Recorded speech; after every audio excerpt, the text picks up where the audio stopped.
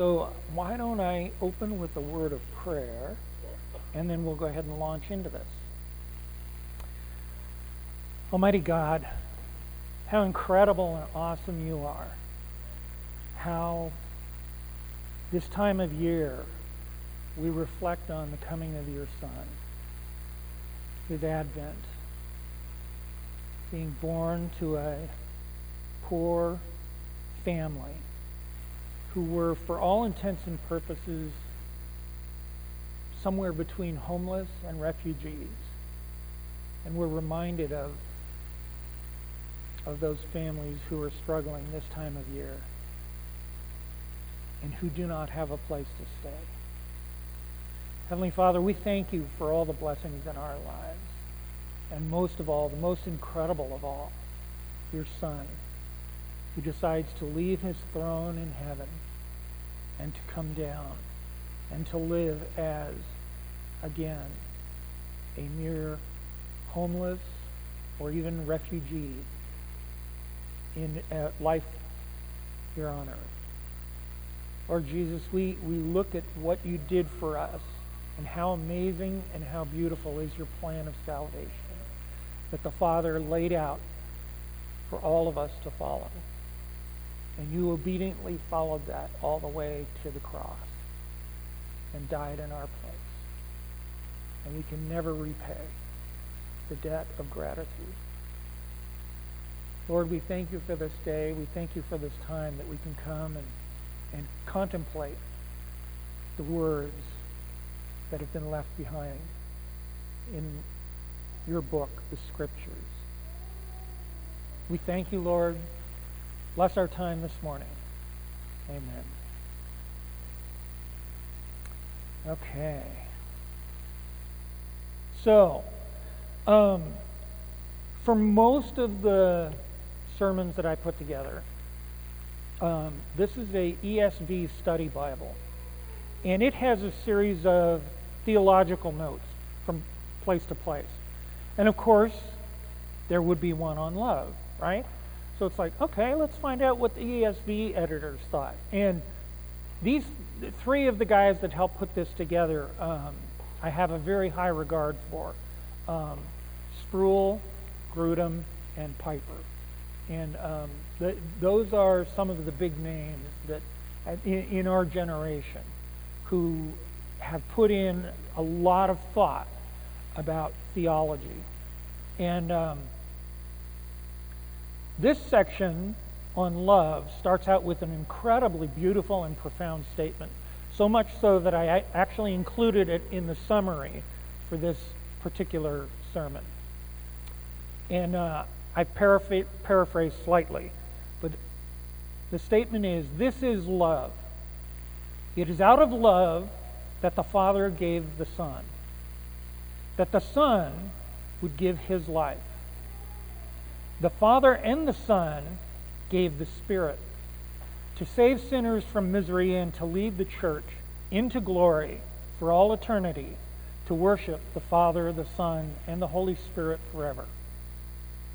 And it was for all of this that Jesus came to earth as a baby. And I was really struck by that statement and how it so succinctly put everything together to understand God's plan of salvation. And so my immediate first reaction after reading that was I wanted to start today by looking at the first and the last instances of the word love that were used in both the Old Testament and the New Testament. So there's four, right? There'd be first and last in the Old Testament and first and last in the New Testament. So, in the Old Testament, the first place it comes up is in Genesis 24. So I'm going to read Genesis 24, 1 through 4, and 62 to 67. And this is the story of Abraham and Isaac. And this is just after Sarah had died.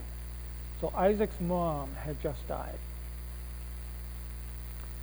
So 24, 1 through 4, and 62 to 67. So 1 through 4. Now Abraham was old, well advanced in years, and the Lord had blessed Abraham in all things. And Abraham said to his servant, the oldest of his household, who had charge of all that he had, "Put your hand under my thigh, that you may make you swear by the Lord, and the God of heaven and the God of earth, that you will not take a wife for my son from the daughters of the Canaanites, among whom I dwell, but will go to my country and to my kindred, and take a wife for my son Isaac." So Abraham gets his servant and comes and makes this poor guy place his hand under his thigh, and that's the custom to swear to your master. And he wants him to swear that he will go and find a wife from his own people. Now keep in mind, Abraham had traveled a long ways from near Babylon, okay, and he had come all the way to Canaan. And this is probably about the distance from the border with Oregon all the way to the border with Mexico. It's about 800 miles. This is not a trivial trip to make. And so Abraham is telling his servant, "You're going on a trip for me, and this is what you're doing." Okay? And so he does this, and he finds a young woman, to bring back. And she comes with him. I mean, this is a really remarkable thing. Okay? And this guy comes and he explains why he's there to her father, and she comes with him all the way back, not knowing who this family is. It's completely an arranged marriage. And in some parts of the world, that is still the way it is. There's an intriguing part of my family, is that my mom's parents were an arranged marriage. They did not know each other before they got married.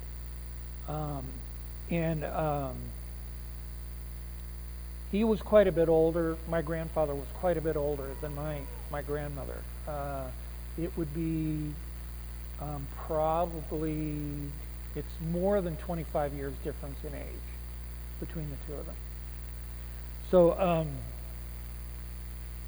So in this case, the servant brings this young lady all the way back to meet his master, the son of Abraham, Isaac.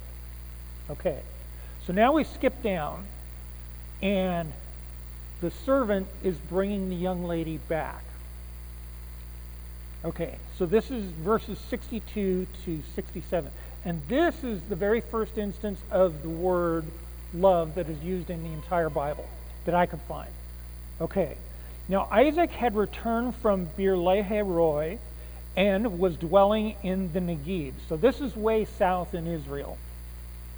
And Isaac went out to meditate in the field toward evening. And he lifted up his eyes and saw, and behold, there were camels coming.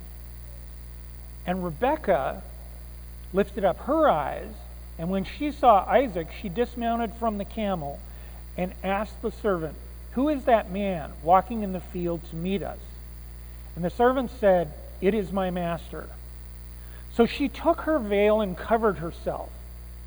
And the servant told Isaac all the things that he had done. Then Isaac brought her into the tent of Sarah, his mother, and took Rebekah, and she became his wife. And he loved her. So Isaac was comforted after his mother's death. So the order here is fascinating, and I'm sure most of you have heard this before, but the completely arranged marriage, and they get married, and she becomes his wife, and he loves her. And notice, that's the last thing that comes. And so Isaac was comforted after his mother's death by this. And after Rebekah becomes Isaac's wife, and then he loves her. And this is the first instance of the word love that is used in the Bible. There's this image that we have of the two of them coming together and becoming one person, one flesh. And so this is the image that we have of Jesus and the church. Jesus covering us so that we can stand in the throne room of God the Father and sing praise someday. Okay, the last one that is in the Old Testament is in Zechariah. Zechariah 8, and it's 18 through, is it just 18 and 19? Yeah, it's just 18 and 19. Okay, like I said, you're going to have to put up with me because of certain things that happened to me this week. So Zechariah 8, 18 and 19.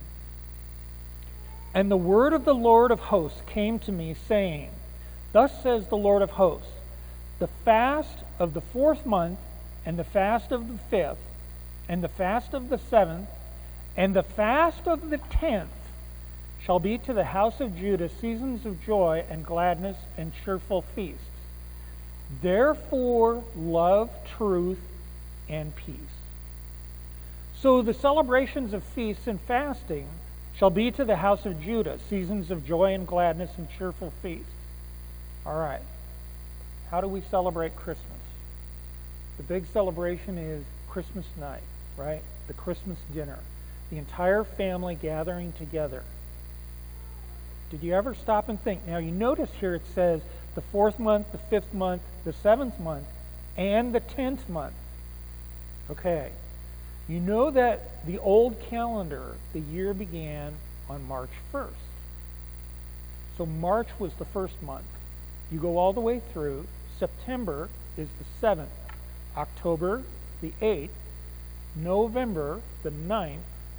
December, the 10th. December is the 10th month. And here we have an Old Testament reference to a celebration and a feast that happens in December every year. You know the old saw that the world keeps telling us, oh, you people have just made off with the winter solstice event and the pagan rituals, and that's why Christmas is there. Here is an Old Testament reference to celebrating the feast at the end of December.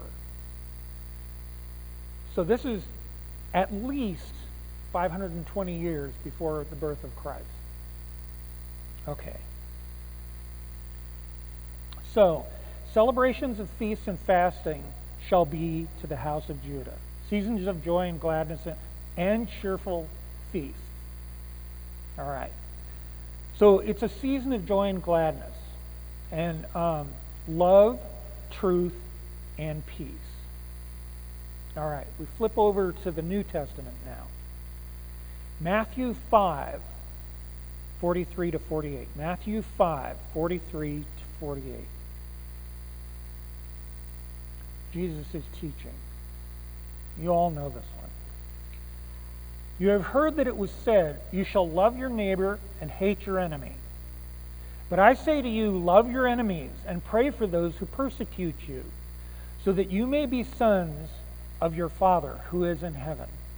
For he makes his sun rise on the evil and on the good, and sends rain on the just and on the unjust. For if you love those who love you, what reward do you have? Do not even the tax collectors do the same? And if you greet only your brothers, what more are you doing than others? Do not even the Gentiles do the same?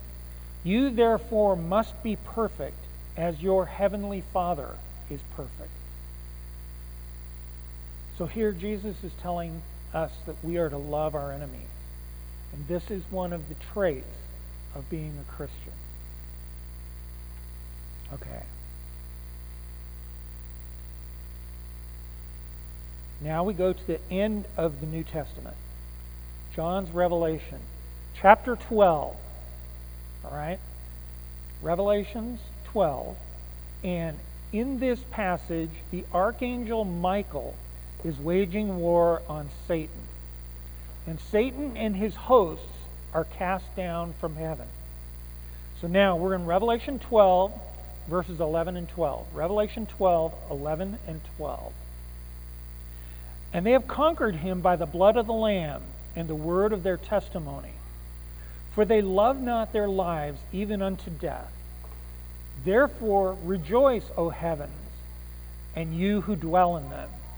But woe to you, O earth and sea, for the devil has come down to you in great wrath, because he knows that his time is short. The expression here signifies the faithful love God has that is greater than our own lives. And that is why it is the people who love God greater than their own lives that shall be saved in this case. And that's what John writes. So, of course, John crops up many, many times when we're speaking of love, the love of God. So 1 John 4, verses 7 through 12. 1 John 4, 7 through 12. Beloved, let us love one another, for love is from God. And whoever loves has been born of God and knows God. Anyone who does not love does not know God, because God is love. In this the love of God was made manifest among us, that God sent his only Son into the world so that we might live through him. In this is love, not that we have loved God, but that he loved us and sent his Son to be the propitiation for our sins. Beloved, if God so loved us, we also ought to love one another. No one has ever seen God. If we love one another, God abides in us, and his love is perfected in us. So the Apostle John gives us the image of God's love here, and the love we should have for one another. And I love the statement here where God sent his only Son into the world that we might live through him.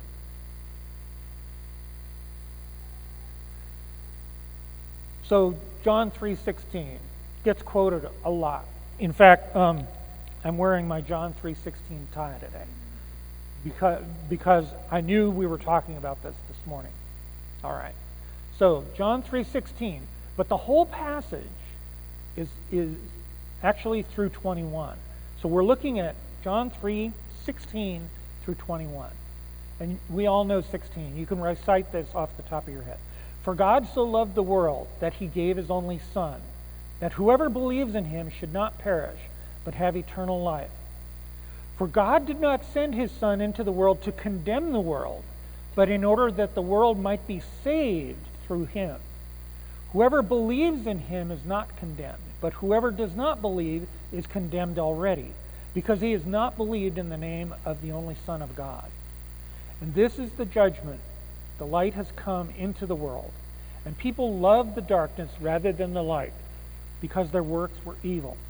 For everyone who does wicked things hates the light and does not come to the light, lest his works should be exposed. But whoever does what is true comes to the light, so that it may be clearly seen that his works have been carried out in God. You notice it's not, you do these things and that's evidence of your faith. You do these things is evidence of what God has done. And this is actually something that, so God so loved the world, that verse gets used a lot. That piece of that verse gets used a lot. And everyone immediately thinks that means Jesus saved the whole world. But we know that not everyone goes to heaven. So, did Jesus die for them and their sins? And the answer has to be no. Because if Jesus had died for their sins, they would be saved. But they are not saved. If God is sovereign, follow me here, if God is sovereign, Jesus did not die for those people's sins. Jesus only dies for the people who are saved. God designs it this way. So when it says the world, what it really means is the church, the people that are saved. And he gave his only Son. And now you have this, whoever believes in him, whoever believes in Jesus, now, many people immediately think, oh, this is us choosing Jesus. Well, who made those people believe in Jesus? Who made those people to begin with? God makes us. And if God creates us to have that role, to be saved, once again, God is the one who is choosing. The sovereignty of God is complete. And this is the only way the sovereignty of God can be complete. Okay? Is if God chooses us. Now, we think we're choosing God, right? But in fact, when God displays how beautiful he is, you cannot resist the grace that you are being presented with. And you will immediately choose to be with God. God has created you to have that role, to be that way. And so God creates you in order to choose him. And therefore, you are a part of the world that Jesus dies for. There's a long, huge development in how you get to this point. The other interesting thing is, only Christianity has the answer to how does God overcome sin. If you look at Judaism, they don't have the answer to that question. If you look at Islam, they don't have the answer to that question.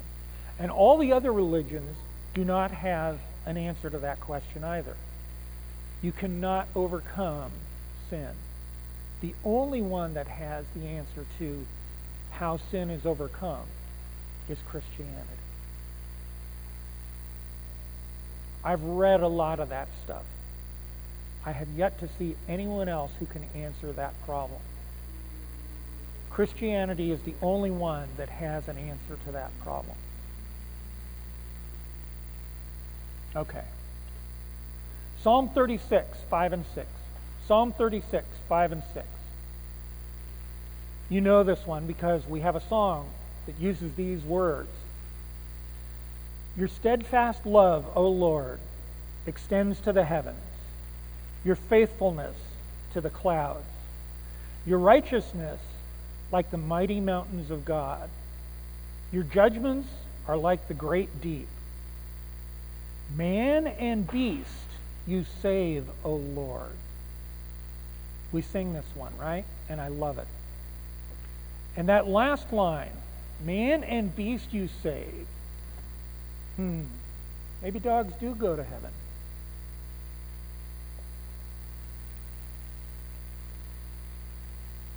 Because it's right there in Psalms. Okay. Proverbs 3, 3 and 4. Proverbs 3, 3 and 4. Let not steadfast love and faithfulness forsake you. Bind them around your neck.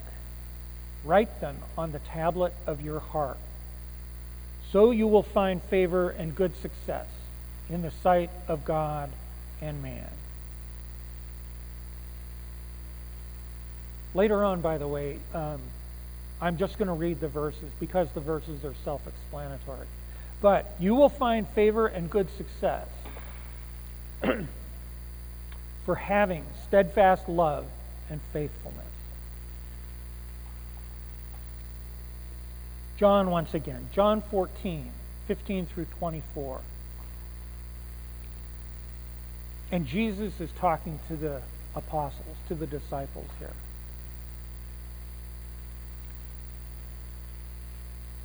John 14, 15 to 24. If you love me, you will keep my commandments. And I will ask the Father, and he will give you another helper to be with you forever. Even the Spirit of truth from the world cannot receive, because it neither sees him nor knows him. You know him, for he dwells with you and will be in you. I will not leave you as orphans. I will come to you. Yet a little while, and the world will see me no more, but you will see me. Because I live, you also will live. In that day you will know that I am in the Father, and you in me, and I in you. Whoever has my commandments and keeps them, he it is who loves me. And he who loves me will be loved by my Father, and I will love him and manifest myself to him. Judas, not Iscariot, said to him, Lord, how is it that you will be manifest yourself to us, and not to the world? And Jesus answered him, If anyone loves me, he will keep my word. My Father will love him, and he will come to him and make our home with him. Whoever does not love me does not keep my words. And the word that you hear is not mine, but the Father's who sent me. So here we have Jesus explaining that if we love Jesus, we will keep his commandments. And because of that, the Father will love us. Later on, John again writes down, John 15, 12 to 17. John 15, 12 to 17. This is my commandment, that you love one another as I have loved you. Greater love has no one than this, that someone lay down his life for his friends. You are my friends if you know what I command you. No longer do I call you servants, for the servant does not know what his master is doing. But I have called you friends, for all that I have heard from my Father I have made known to you. You did not choose me, but I choose you, and appointed you that you should go and bear fruit, and that your fruit should abide, so that whatever you ask the Father in my name, he may give it to you. These things I command you, so that you will love one another. So this isn't just a suggestion on Jesus' part, right? Jesus commands us to love one another. It's not a request, it's not a suggestion, it's a command. Now, Paul isn't the sort of individual that you would normally associate with trying to talk about love. You know, you immediately think John, right? Here's Paul. 1 Corinthians 2:9. 1 Corinthians 2:9. Well, 8 and 9. None of the rulers of this age understood this, for if they had, they would not have crucified the Lord of glory. But, as it is written, what no eye has seen, nor ear heard, nor the heart of man imagined, what God has prepared for those who love him. And then shortly after this, 1 Corinthians 13, 1 through 13. And 1 Corinthians 13, the whole chapter, is right here. And you know this one as well. If I speak in the tongues of men and angels, but have not love, I am a noisy gong or a clanging cymbal. And if I have prophetic powers and understand all mysteries and all knowledge, and if I have all faith so as to remove mountains, but have not love, I am nothing. If I give away all I have, and if I deliver up my body to be burned, but have not love, I gain nothing. Love is patient and kind. Love does not envy or boast. It is not arrogant or rude. It does not insist on its own way. It is not irritable or resentful. It does not rejoice at wrongdoing, but rejoices with the truth. Love bears all things, believes all things, hopes all things, endures all things. Love never ends. As for prophecies, they will pass away. As for tongues, they will cease.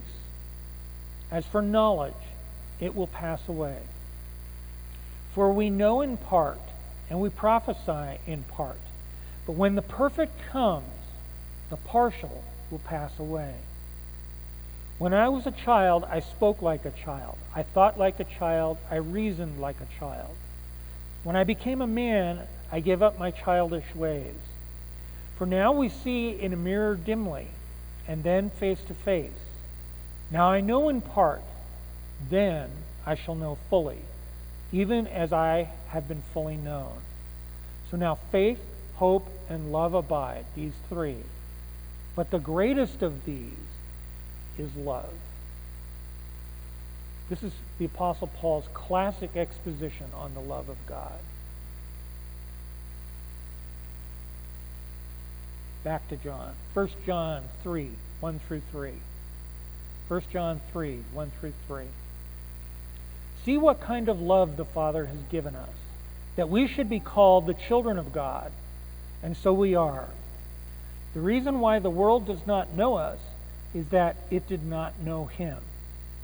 Beloved, we are God's children now, and what we will be has not yet appeared. But we know that when He appears, we shall be like Him, because we shall see Him as He is. And everyone who thus hopes in Him purifies himself as He is pure. Okay, we already talked about John 3:16. We're now going to look at 1 John 3:16. 1 John 3:16. By this we know love, that He laid down His life for us, and we ought to lay down our lives for the brothers.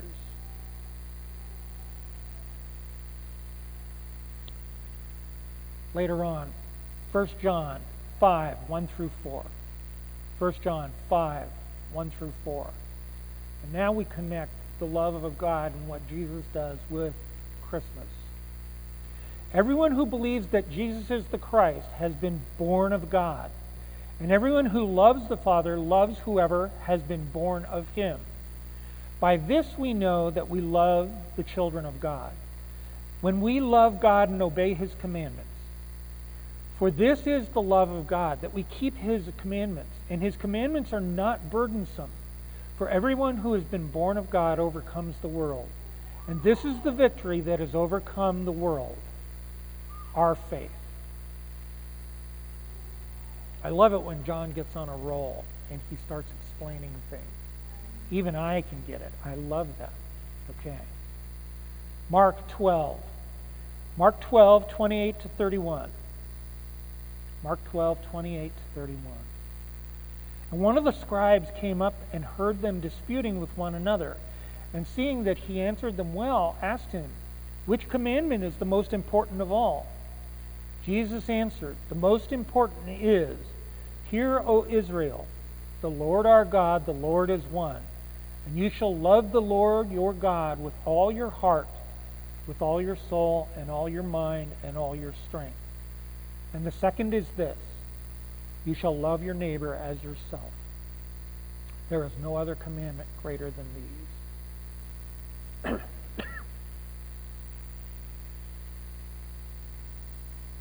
John 13, 31 to 35. And this is very near the end. John 13, 31 to 35. When he had gone out, Jesus said, Now is the Son of Man glorified, and God is glorified in him.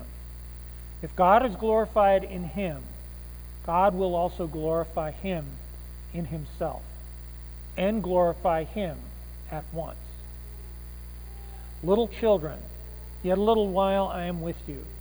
You will seek me, and just as I have said to the Jews, so now I will also say to you, where I am going, you cannot come.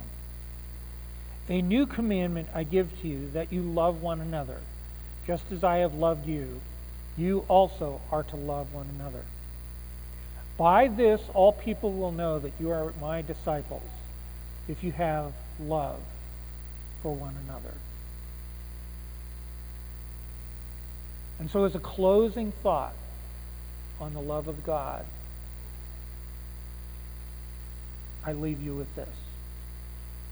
And so we have the love of God. And all of this comes to this short passage at this point. Luke 2, 1 through 5. Luke 2, 1 through 5. In those days, a decree went out from Caesar Augustus that all the world should be registered. This was the first registration when Quirinius was the governor of Syria. And all went to be registered, each to his own town.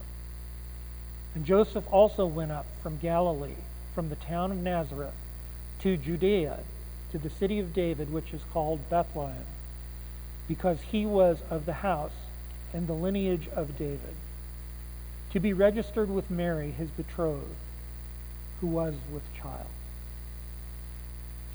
This is the love of God. Let me pray. Almighty Lord, how incredible is your plan of salvation. We stand in awe of all that you have put together in the way that it is formed, the way that it is shaped. That you would choose your Son to come down to show us what love is. Lord Jesus, you are so incredible, so beautiful, and so amazing. You are the one that saves us and brings us to the Father. I imagine that time where you bring each of us before your Father and says, these are my friends. I love them. I died for them to bring them here to you. Lord, that is so amazing and so beautiful. And there is nothing that we can ever do to ever repay you for that. Heavenly Father, we thank you for that blessing that is beyond measurement. And we stand in complete awe of your having done this for us.